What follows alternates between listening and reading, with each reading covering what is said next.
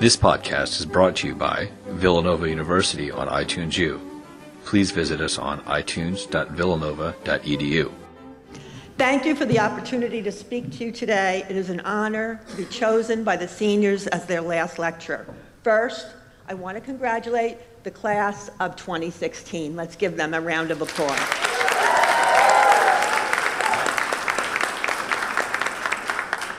As your last lecturer, I feel it is my duty to inspire you and equip you with important information which you can take into the working world that you are about to enter. I was inspired to write this speech by a student who raised his hand during the middle of one of my classes, just out of the blue, and asked, "Dr. Capriotti, were you born in the mid-20th century?" I hesitated for a minute, and I said, "Yeah, I probably was, 1956, mid-20th century, boy, that's really." So he said, "You're a baby boomer, right?" I said, "Yeah." He goes, "Oh, that explains a lot." I had no idea what he meant, but I looked up some facts so that I can talk to you today about this. There are basically three generations out there in the corporate world right now. The baby boomers, persons born between 1945 to 1964, like me. Generation X was born approximately 1965 to 1980. And your generation, called the millennials, sometimes called Generation Y, are persons born between 1980 and 2000. There are 76.4 million baby boomers out there, but there are 80 million millennials out there. There's a good chance that you will be applying for a job where the boss is someone my age, a baby boomer. So I thought it would be helpful to you to have some insight into what makes baby boomers tick, where we're coming from, how we grew up, what differences there are between you and me and your future boss, a baby boomer. So as always, my lectures always have a set of PowerPoint slides. Baby boomers entered the world with a slap on the backside. It was important for them to know right away they were not going to be coddled. There's no slackers here. Mom was knocked out and anesthetized and unconscious, and Dad was in the waiting room nervously pacing back and forth smoking a pack of cigarettes. If Dad didn't have a cigarette, all he had to do was ask the doctor for one.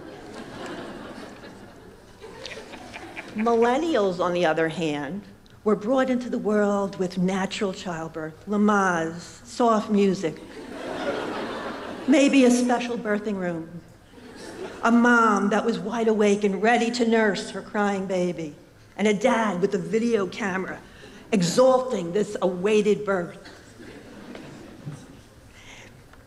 Baby boomers were brought home in the arms of their mother in the front seat of the car. No car seat, no airbags, no seat belts, and Dad was probably smoking, but if Dad was health conscious, he rolled down the window to let some air in so the baby wouldn't have too much smoke. 3 crash dummies are safer in a car today than Mom, Dad, and baby were in 1956.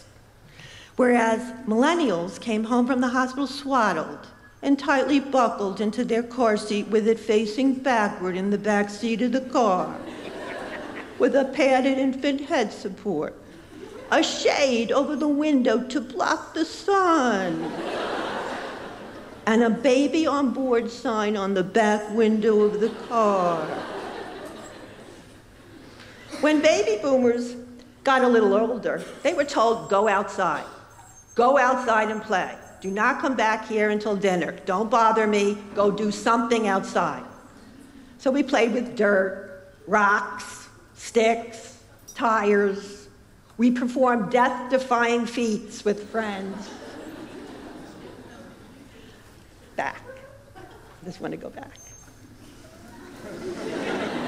Mothers of millennials, on the other hand, set up play dates with other moms, carefully scheduled their children's time with different kinds of activities, swimming lessons, martial arts, violin, soccer, SAT preparation, and this was just preschool. Millennial moms made sure their children wore a helmet if they had a tricycle.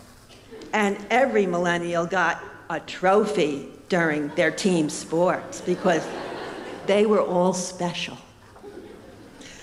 When baby boomers misbehaved or talked back, on the other hand, mothers often admonished their children saying, "Who do you think you are? You think you're special?"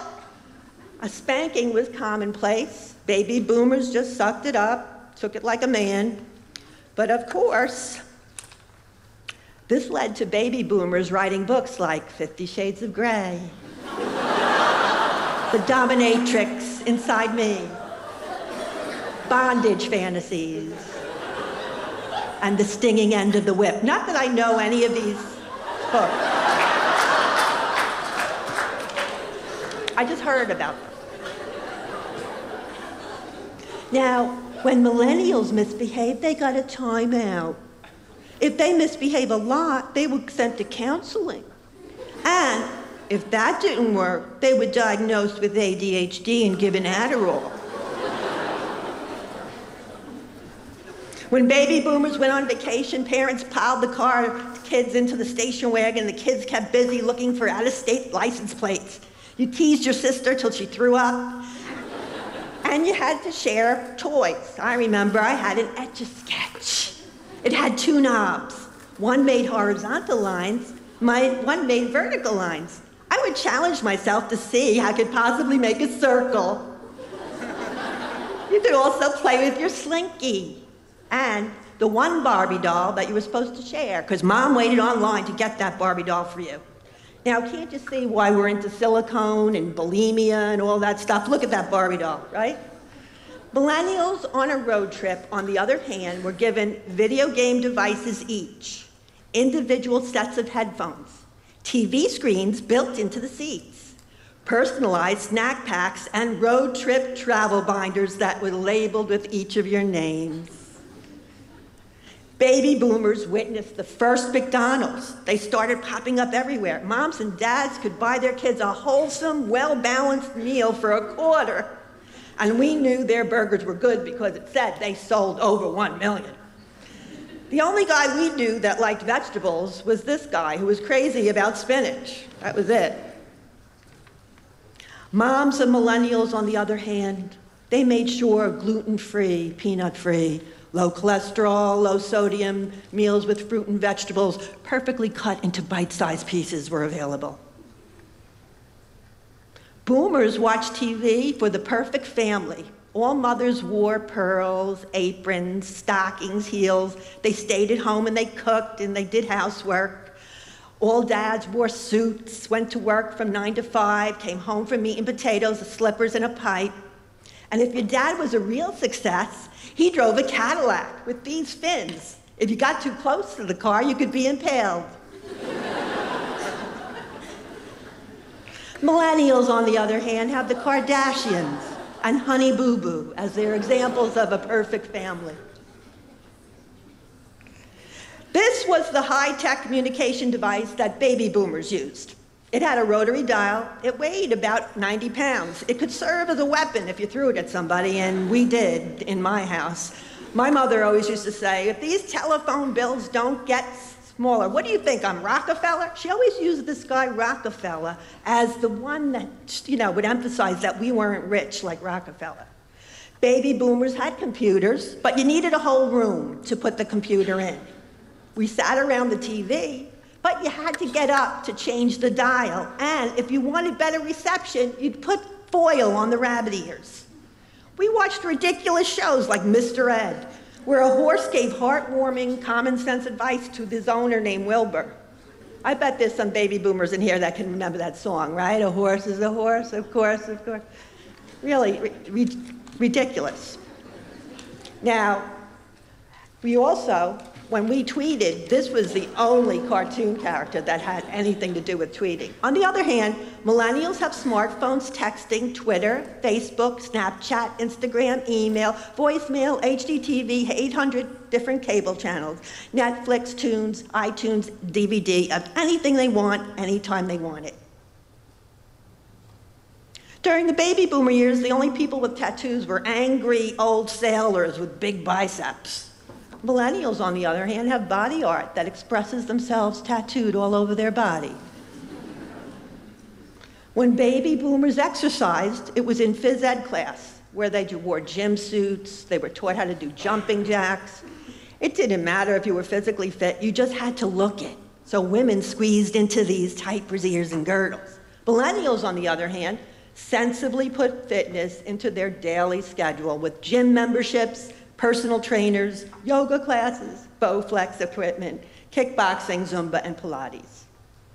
Of course, this has been all tongue-in-cheek, what I'm saying to you now. However, millennials, you are the most technologically savvy, socially responsible, civic-minded, service-oriented generation to come into the world. You have a sophisticated social awareness that extends beyond your own backyard. You want to make the world a better place. You are the best educated, open-minded, and most optimistic generation to come along on Earth. People of my generation are going to be lucky to hire you, work with you, and learn from you. Thank you for listening. And I hope we can play my favorite millennial song by Bruno Mars.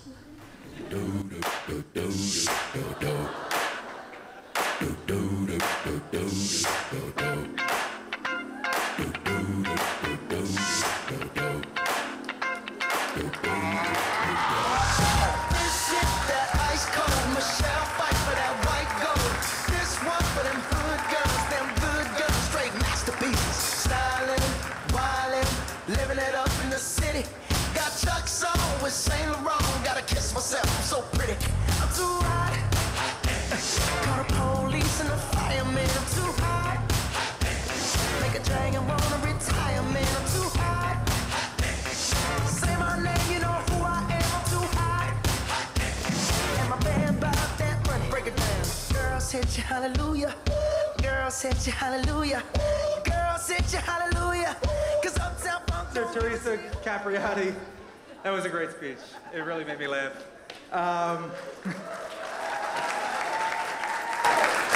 As we prepare for the toast to the class of 2016, please join us in singing the Villanova University alma mater. The words are located on your handout. When the twilight shadows gather out upon the campus green, when the blue and purple night comes stealing on the scene, loyal heirs of Villanova sing a hymn of praise to our dear old alma mater and our college days. Villanova, Villanova, when we leave your sheltering walls, we shall leave an echo ringing through your treasured halls.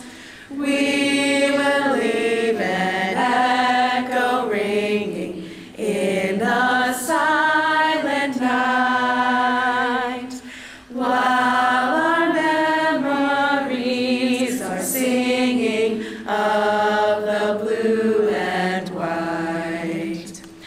When the last big game is over and the last roll call is heard, when the oldest pedagogue has had the final word, we shall come to alma mater in our dreams again, with a prayer for Villanova and a sweet amen. May we always remember and cherish our time here together at Villanova. So if you already haven't drank your champagne, here's the class of 2016.